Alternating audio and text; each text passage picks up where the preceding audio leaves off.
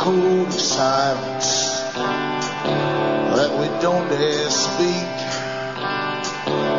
There's a wall between us and a river so deep. We keep pretending that there's nothing wrong. There's a code of silence and it can't go on.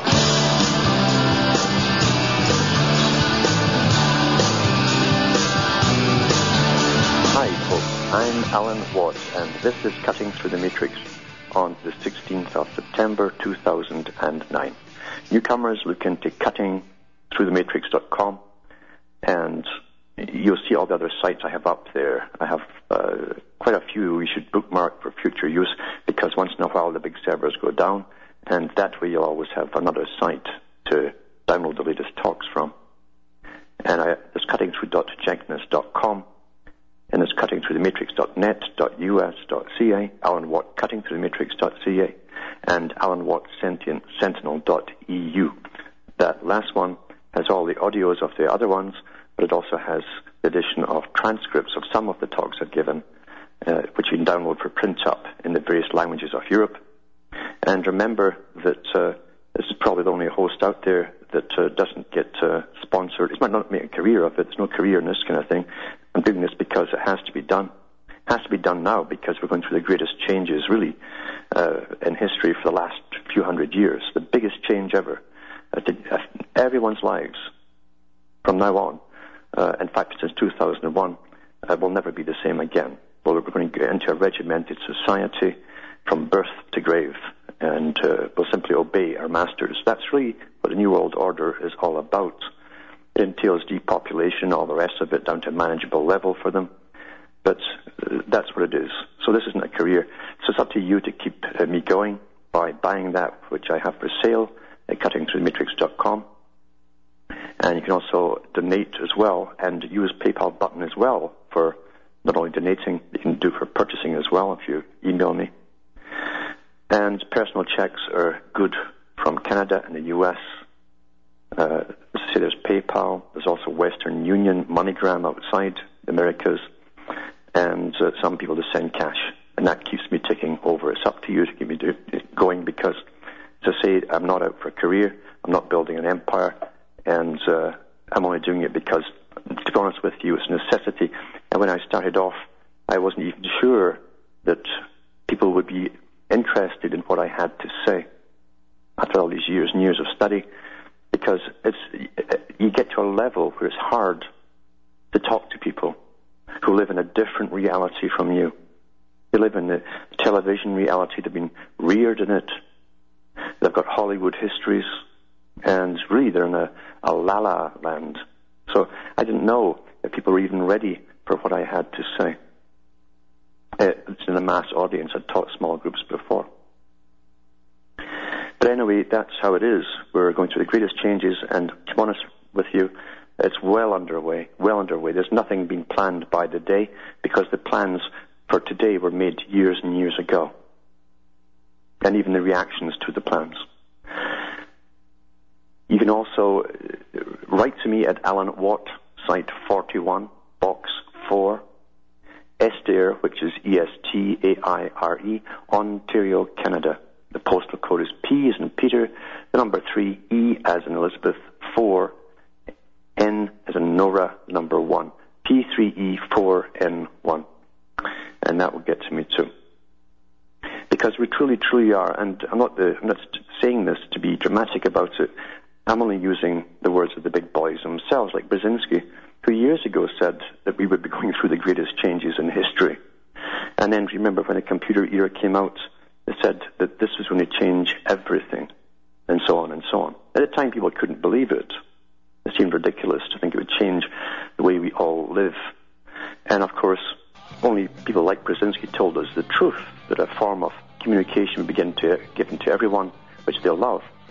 It would be the greatest form of data collection that any government or world government had ever seen. Back with more after these messages.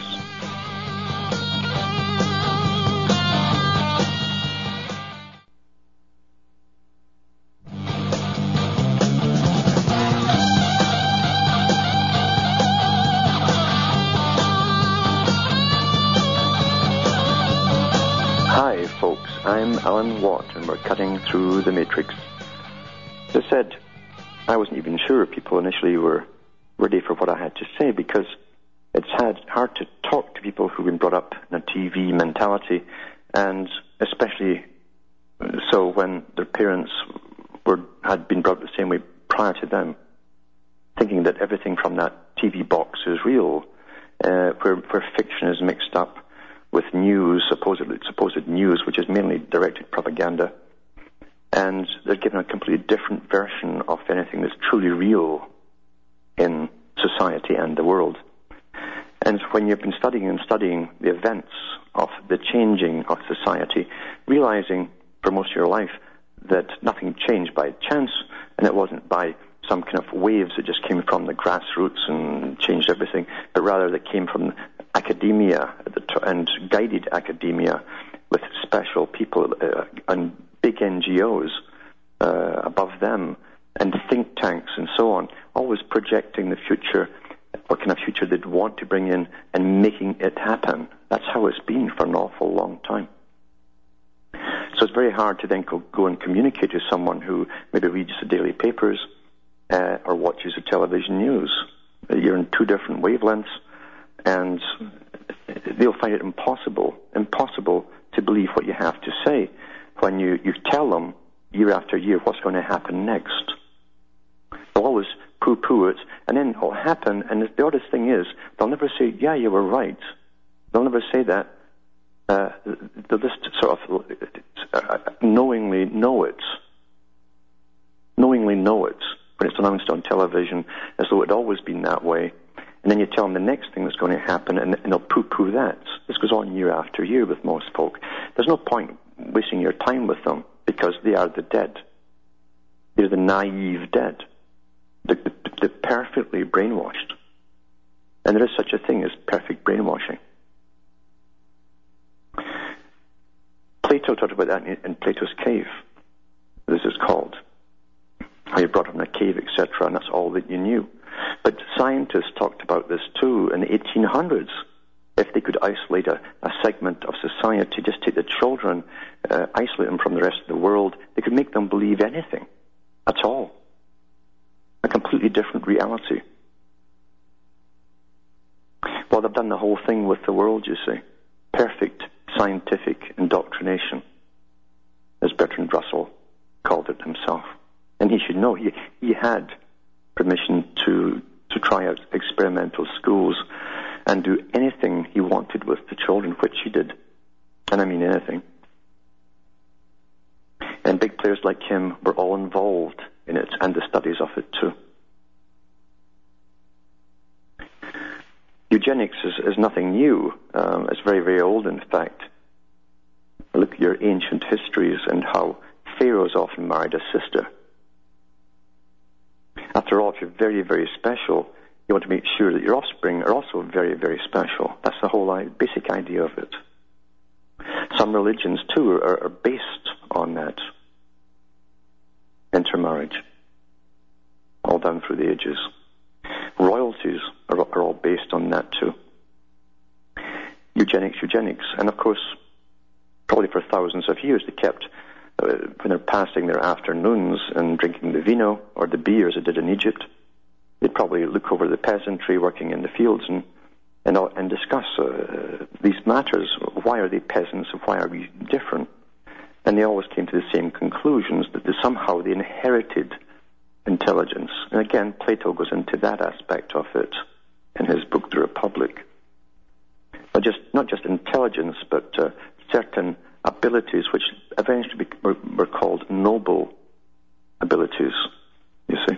Noble abilities, something you're born with, that's higher than all the rest down below you.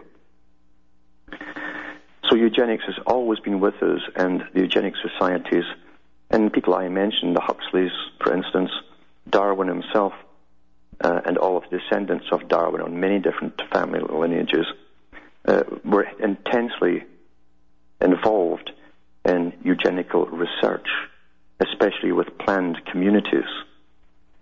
In the 1800s, they had them in the United States, and they communicated from these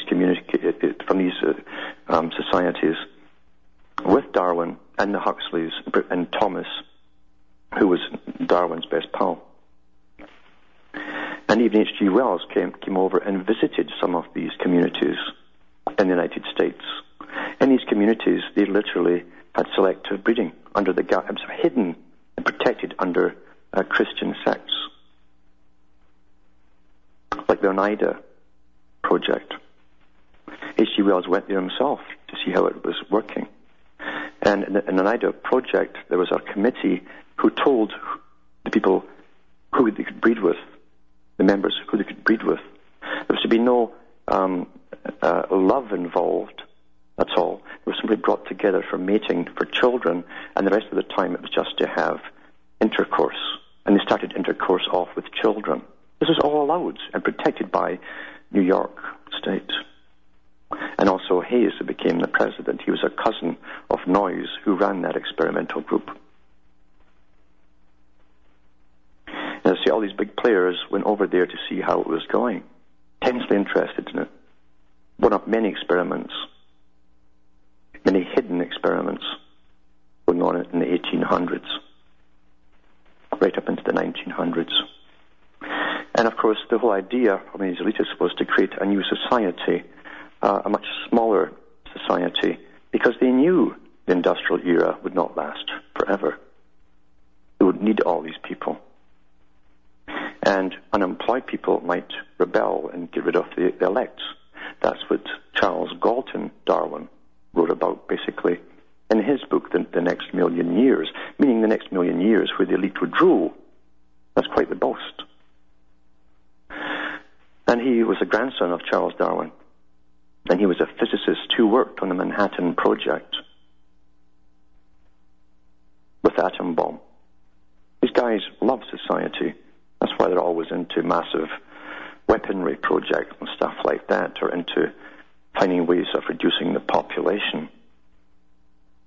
All the big players that you see pretty well in the science fields have all been involved in this kind of thing. One big club at the top. And that's also why Julian Huxley said that he belonged to the scientific elite class. He went through the different classes himself, from the dominant minority to who would have special projects, but he was in the scientific group. It was held in high esteem because they would be given the rights to basically decide for society how it should go, how your health should go, and all the rest of it. After all, you see, if we're a herd and you're the farmer, you want to make sure your stock are healthy, at least as long as you're having them walk around alive. Too many of them, well, you just cull them off. With human beings, it's difficult to do because you can't just persuade them to go and commit suicide, so you have to do it by stealth methods, deception, in other words, and bring the population down. Isn't it amazing that as healthcare supposedly and medicine have gone to its zenith over the years, from the latter part of the 20th century and the 21st century, our health has just drastically declined, like they were plummeted. Do you think that's a coincidence? Do you think it's a coincidence that cancers have skyrocketed in the last 20 years and more so in the last 10, and right now they're just at an incredible crisis level? All age groups. Types of cancers were completely unknown before. And the surgeons themselves don't bother even classifying these new types that they're seeing. And yet there's no crisis mentioned about that. Why is there no crisis about that? When there's no crisis about it, it's because it's planned that way. They know at the top what they're doing. As I say, you're going to ask for volunteers for suicide, or do you simply start eliminating the herd? Meetings were held 30 and 40 years ago to do with how the world would be taken down in its population. World meetings decided that some third world countries would go down fast. That's why Africa has been targeted in such a way, and other countries too. But the Western societies, because they were better educated, Huxley went through this. He says it'd be harder to persuade them to go along with certain things. They might start figuring things out for themselves. So it would have to be done through stealth methods, Deception, just pure lying. What's the best way to do it than to offer you health care? Health care. Now, the first real reason for health care was obvious in Canada, because the guy who brought it in, Thompson, was a member of the World Eugenics Society and the British Eugenics Society and the Canadian Eugenics Society. And he firmly believed, like George Bernard Shaw, one of the co-founders of the Fabian Society, that his class, his intellectual class, as he thought himself, that they would have the right to decide who should live and die. But as long as you're alive, he says, you will do what you're told and work. That was their Fabian motto. You do what you're told and you work to serve the whole of society. Serve the whole of society. But if you're unfit and so on, then you shouldn't live at all. Does that sound familiar? Poor Adolf gets all the blame for this. Adolf was just copying these guys. That's all. Putting into action more openly than these guys had planned. They planned to do it by stealth. Healthcare. And the priority of healthcare is actually population reduction. It's a political agenda. That's why you can't mix healthcare with politics. Anything to do with politics is a political agenda. Sterilizations, abortions, etc., that's okay for healthcare. You get in right away. But something serious, wait till you're dead. Back with more after these messages.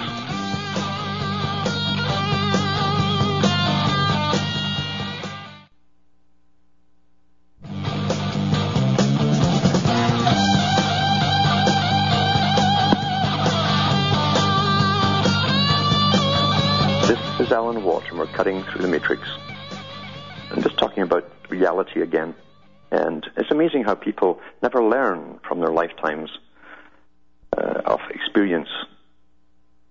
Someone recently asked if I could hunt up something I'd talked about before, where the British government admitted after the European Parliament was set up. And remember, on the go for years and years, this economic association, it's an economic association for Europe, and then suddenly you've got a parliament there, and suddenly you're all subservient to the parliament.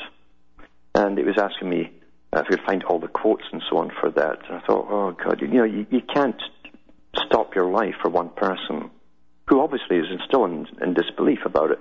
And yet here is an article here someone sent me from the sovereignindependent.org, September, October 2009. This is something said by Valéry Giscard d'Estaing, who was a former French president.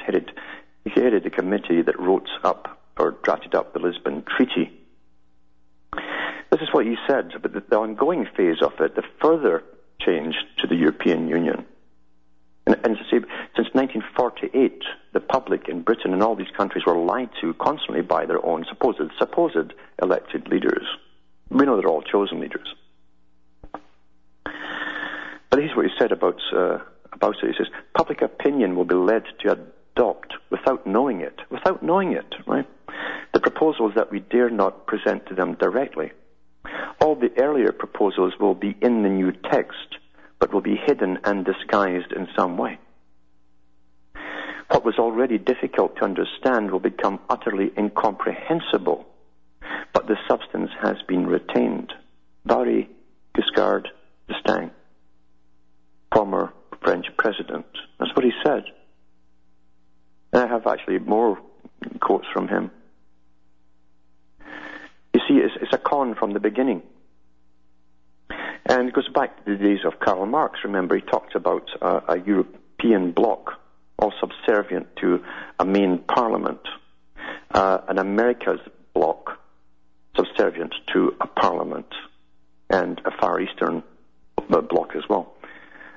And each parliament would be basically a world provincial parliament, subservient to a world government. That was in the 1800s. And here we are watching it all happen by stealth and deception, and even some of the big players come out, like Giscard d'Estaing, admitting it. public opinion will be led to adopt, without knowing it, the proposals that we dare not present to them directly. See, there's techniques of indoctrination. It's done by osmosis almost, because people don't really consciously think through things that they hear coming from media or they read. As I say, this is from the sovereignindependent.org, and it talks about this. It says, this is on page 5 of the September-October 2009 issue, undemocratically selected by the Economic Union Council. This is the president. He will hold the position of president for 2.5 years, renewable once. And what's important for the Americans to listen, because it's coming here too, you see, the same system. Therefore, he could be the president of the EU for up to 5 years. The selection process takes place behind closed doors and in secret, this is a fact, by the 27 members of the Economic Union Council. Some EU leaders, particularly Sarkozy and Gordon Brown, have strongly been pushing for Tony Blair as the first post-Lisbon EU president. And Tony's actually polishing himself for that too. He's made some comments on it. After having masterminded the Iraq War, resulting in the deaths of millions of innocent men, women and children, and stirring up a never-ending war on terror in the Middle East, this warmonger, Blair, is then presented to the world as the best possible choice to take the reins of the new EU superstate. Men and women of Ireland, this man could be your next president. And it's true, Tony Blair, I read the article on the air, when he was asked about the Iraq War and so on, he says, all that hassle, he says, that once he was out of office, all that hassle, just a hassle to him. He was asked if he had any regrets on anything he'd done during his whole time, and he says, no, he said, I don't have any regrets. I'm a leader. Leaders don't have regrets, he says. Pretty well. And by anybody's standards, that's a good little psychopath there. The EU Council, made up of the 27 leaders of all member states, is the EU Council which decides from behind the scenes in secret meetings who becomes president. Council members decide on their own what amendments may be made to the Lisbon Treaty, and they have the ultimate power to make those amendments as they wish without any referendum. The EU Council also chooses who will be president of the Commission, again without any referendum. The Council of Ministers, made up of the national ministers such as the Ministers for Agriculture, Ministers for Finance, etc.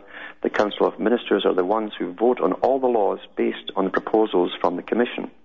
They also vote on certain laws based on qualified majority voting, which gives member states a voting weight based on population size under Lisbon.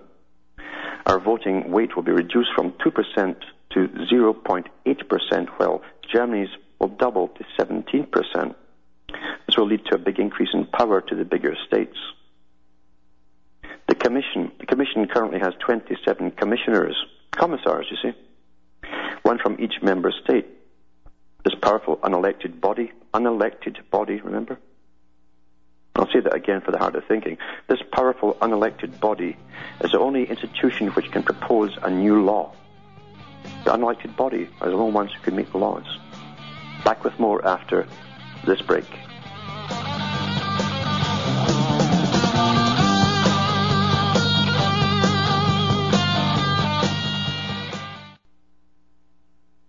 You're listening to the Republic Broadcasting Network, because you can handle the truth.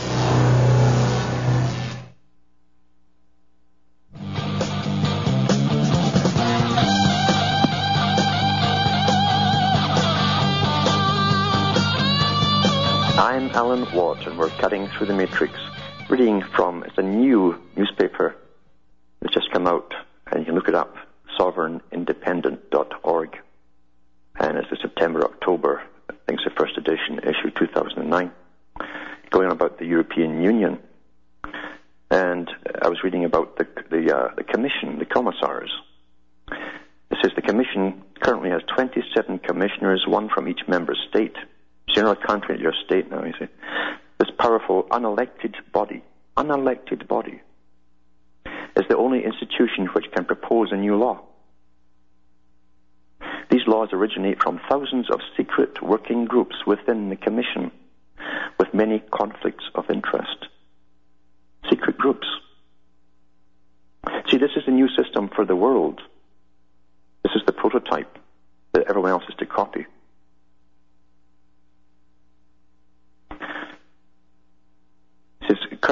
national parliament selects a commissioner. However, if the Lisbon Treaty is passed, the national parliaments may only suggest a commissioner which can be rejected. The number of commissioners will also be reduced to less than the number of member states, with appointments on a rotational basis. The European Parliament, that was a front show, the Parliament itself. This is the only directly elected body in the EU and has the least power. Members of the European Parliament are only allowed to suggest amendments to laws and vote to block laws from the Council of Ministers. They cannot propose any new laws, and their amendments may be ignored. See, this is post-democracy. Post-democracy. Remember what they said at the Club of Rome? Democracy got in the way. Margaret Thatcher said the same thing when she said she belonged to the parallel government, she called it. The same thing as Quigley talked about. The ones who all know each other, they've all served, as they call it. Served is well paid, of course, but they call it serving the different countries and so on. And they all know each other. And when they retire from overt politics, they become technocrats. They wield the true power and get things really done, because democracy was just too many competing and conflicting parties to get their agenda through. Post-democratic. And this is the prototype for the Americas, by the way. And as I say, you even have people like the ex-French Prime Minister, Valéry Giscard d'Estaing, saying that it was all done by deception. Public opinion will be led to adopt, without knowing it, the proposals that we dare not present to them directly. Quite something, eh? We live in a war for and on the mind of every single person on the planet. We've gone through Bernays before, and how he gave a whole cultural system to the US, for instance, for a period of time, and how he trained many, many others to take over from him. And he was, of course, a relative of Freud.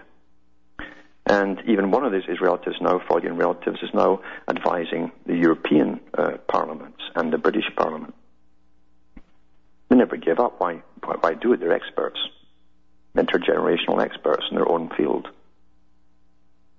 And Bernays liked the term propaganda, but he was asked that the public were catching on to it. Propaganda got a bad name in World War II, so they changed it to public relations.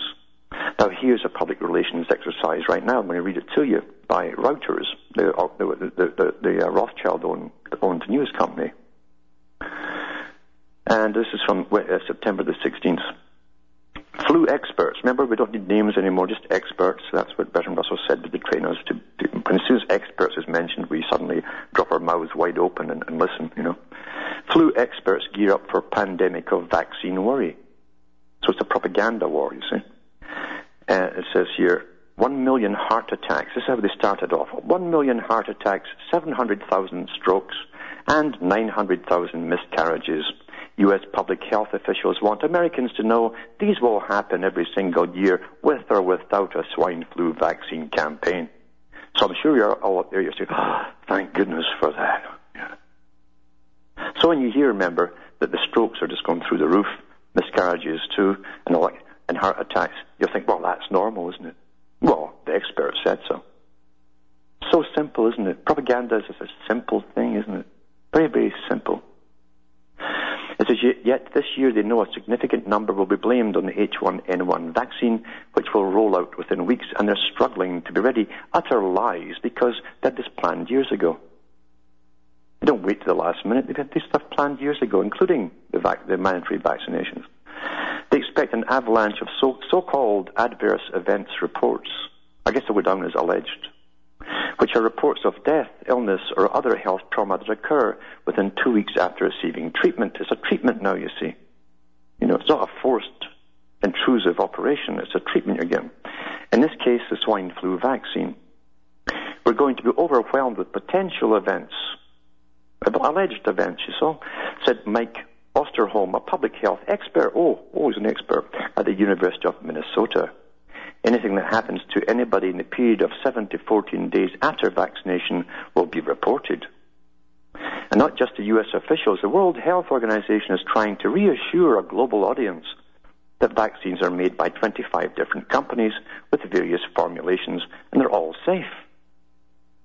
If we have a safety signal in one country, it could stop vaccination efforts in others. In other words, they're not going to allow any adverse effects reporting to get out until it's all over and done with, because other folk who are later catching up with their vaccinations might forgo it altogether and say, well, we're not going to go through that too.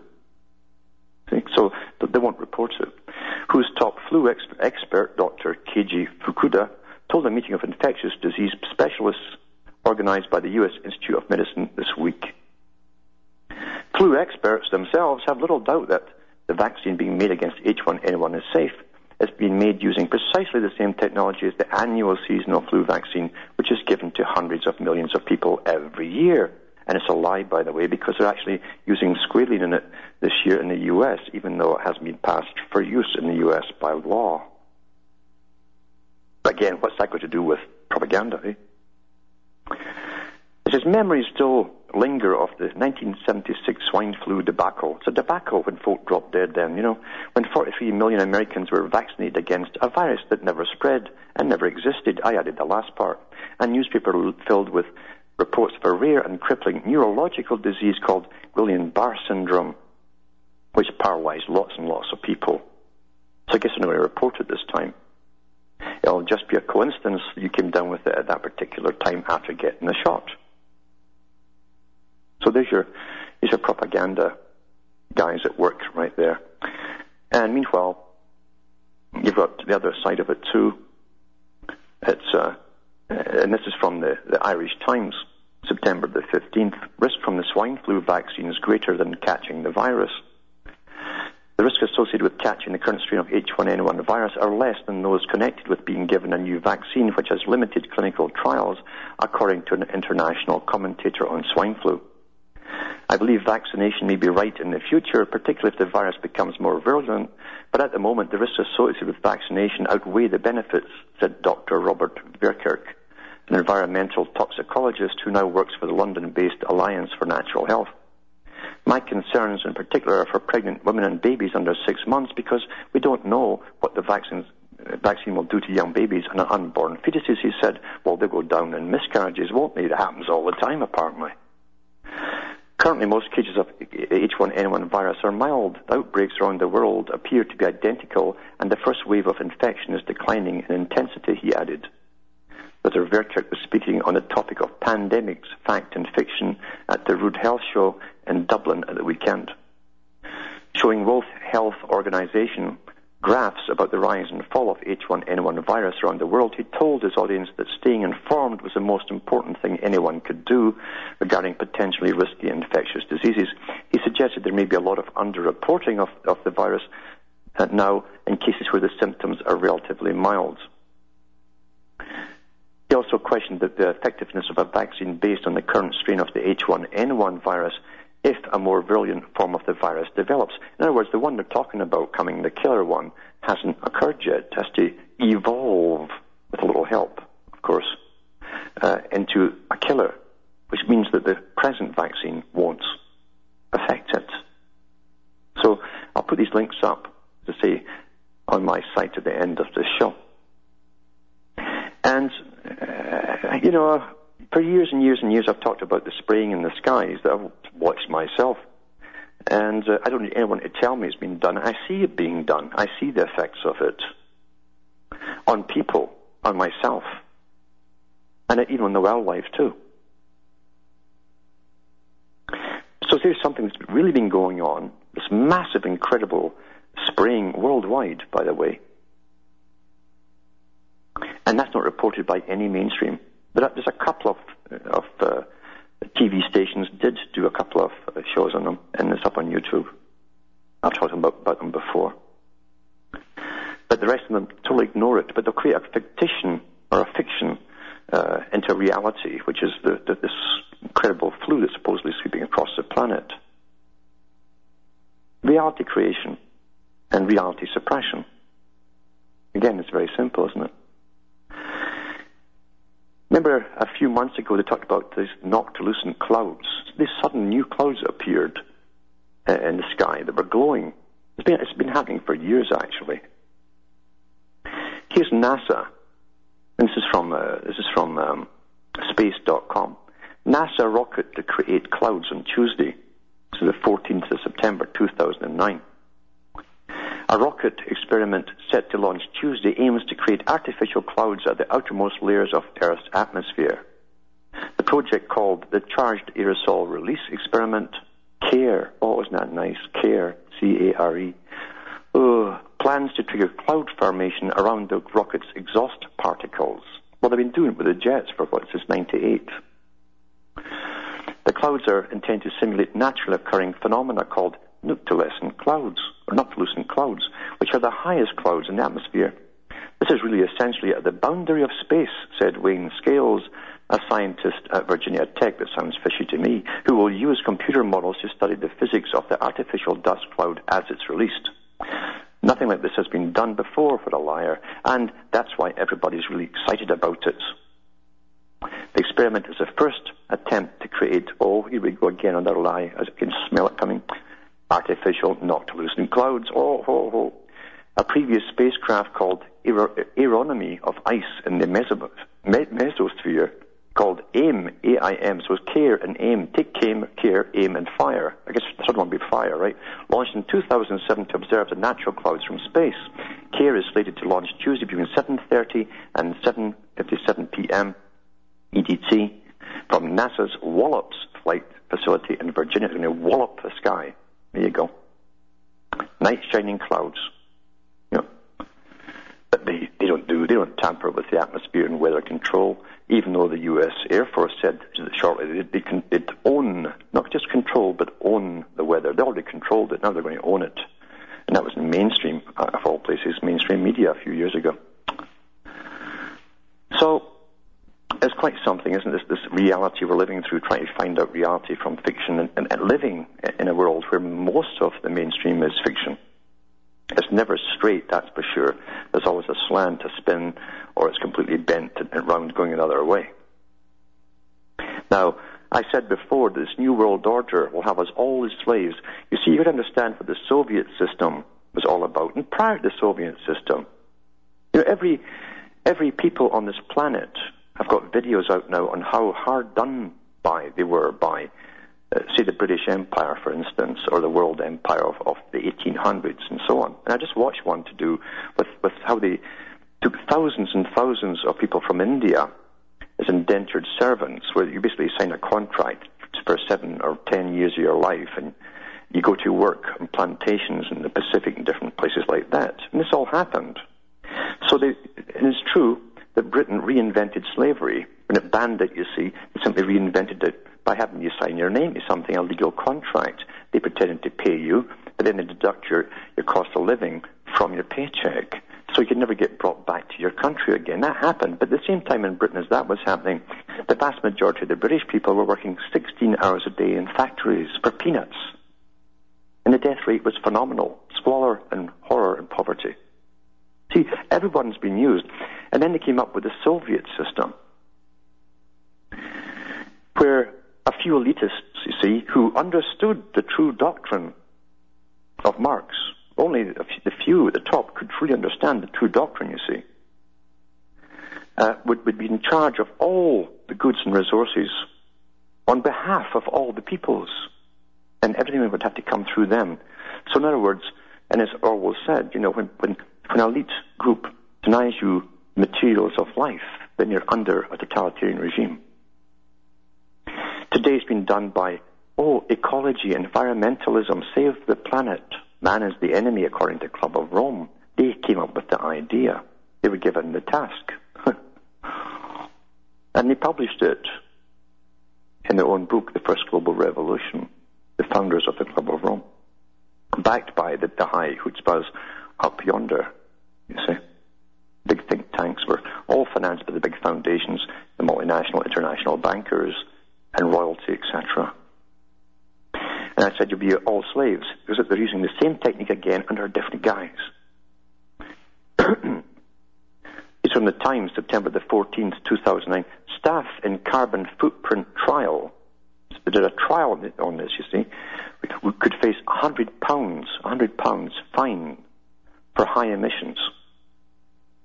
People who emit more than their fair share of carbon emissions are having their pay docked in a trial that could lead to rationing being reintroduced via the workplace after an absence of half a century. Britain's first employee carbon rationing scheme is about to be extended after the trial demonstrated the effectiveness of fining people for exceeding their personal emissions target. So you've got a personal emissions target, see?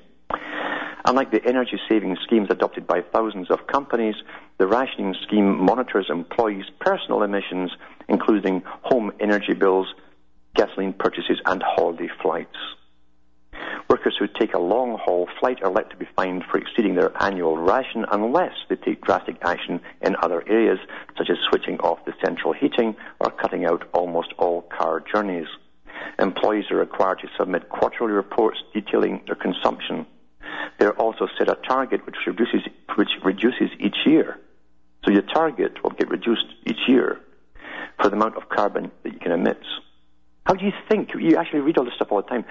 Every country is signing on to carbon reduction, and they want to reduce it by 40, 50, 60, 70, 80%.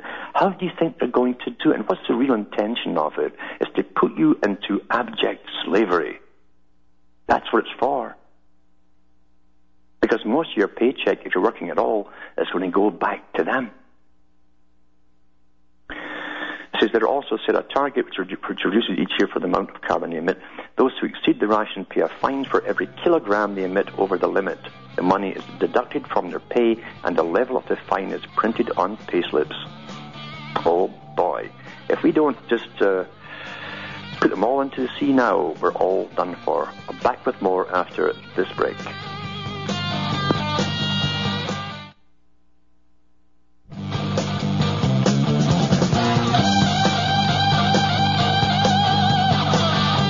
Hi folks, this is Alan Watts, and we're cutting through the matrix, and boy, it's like cutting through you-know-what. And it's as thick of it as that too.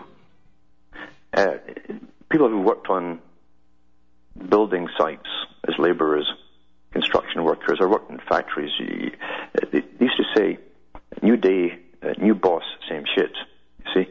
And that's how it is with presidents and prime ministers. And always give you something new, but it's always the same thing, you see. And Obama, of course, was already picked way in advance by the authorized pickers, and that's the Bilderbergers and the Council on Foreign Relations, like exactly what Carol quickly said. Every top person at all parties belongs to the Council on Foreign Relations. They're all picked in advance. But here they go, they give you a new guy, of a different color, and it's supposed to be all different. This is exactly the same thing. And this is from, it's Wired.com. Obama backs extending the Patriot Act spy provisions for spying on the public, September the 15th. And here's a picture of one of his magician's poses with his hand up there, you know. And it says here, the Obama administration has told Congress it supports renewing 3 provisions of the Patriot Act due to expire at year's end, measures making it easier for the government to spy within the United States. Making it easier? How easy could it get? In a letter to Senator Patrick Leahy, the Vermont Democrat and chairman of the Senate Judiciary Committee, the Justice Department said administration might consider modifications to the Act in order to protect civil liberties. Oh, it might. I like the word might. The administration is willing to consider such ideas provided that they do not undermine the effectiveness of these important authorities. Ronald Weich, Assistant Attorney General, wrote to Leahy, who is a PDF involved. You can download that. Whose committee is expected to consider renewing the 3 expiring Patriot Act provisions next week. The government disclosed the letter Tuesday. It should come as no surprise that President Barack Obama supports renewing the provisions which were part of the Patriot Act approved 6 weeks after the September 11, 2001 demolition jobs. As an Illinois senator in 2008, he voted to allow the warrantless monitoring of Americans' electronic communications if they're communicating overseas with somebody the government believes is linked to terrorism. That legislative package, which President George Bush signed, also immunized the nation's telecommunication companies from lawsuits charging them with being complicit with the Bush administration's warrantless wiretapping program. That program was also adopted in the wake of September the 11th. And then they're going to put the new 3 provisions which are due to expire. And it's all listed here what he plans to renew. So So it'll actually get worse because that's the agenda, isn't it? And then, of course, we'll find too that Baucus, I guess it's Bacchus, Bacchus unveils $856 billion healthcare legislation. And this is from, where's this from? The Wall Street Journal. Quite interesting. Senate Finance Committee Chairman Max Baucus formally unveiled the 10-year $856 billion bill that would extend health insurance to tens of millions of Americans, but that found lukewarm support amongst other key senators, indicating changes to the measure are in store. He says this is a good bill. It's a balanced bill. It can pass the Senate, Mr. Baucus said at an afternoon news conference at which he provided details on the plan. And I haven't got time yet to go into the other part, which is fines. Everybody who doesn't get this insurance is going to get fined, like massively. Who's that going to be? Well, the poor, of course, isn't it? Welcome to the new Soviets, the world's Soviets. Isn't it going to be wonderful for every breath you take and the carbon that you exhale? You're going to pay and pay and pay. Boy, freedom's wonderful, isn't it? The new freedom. Well, that's it from Hamish and myself from Ontario, Canada. So it's good night to me. Your God or your gods go with you.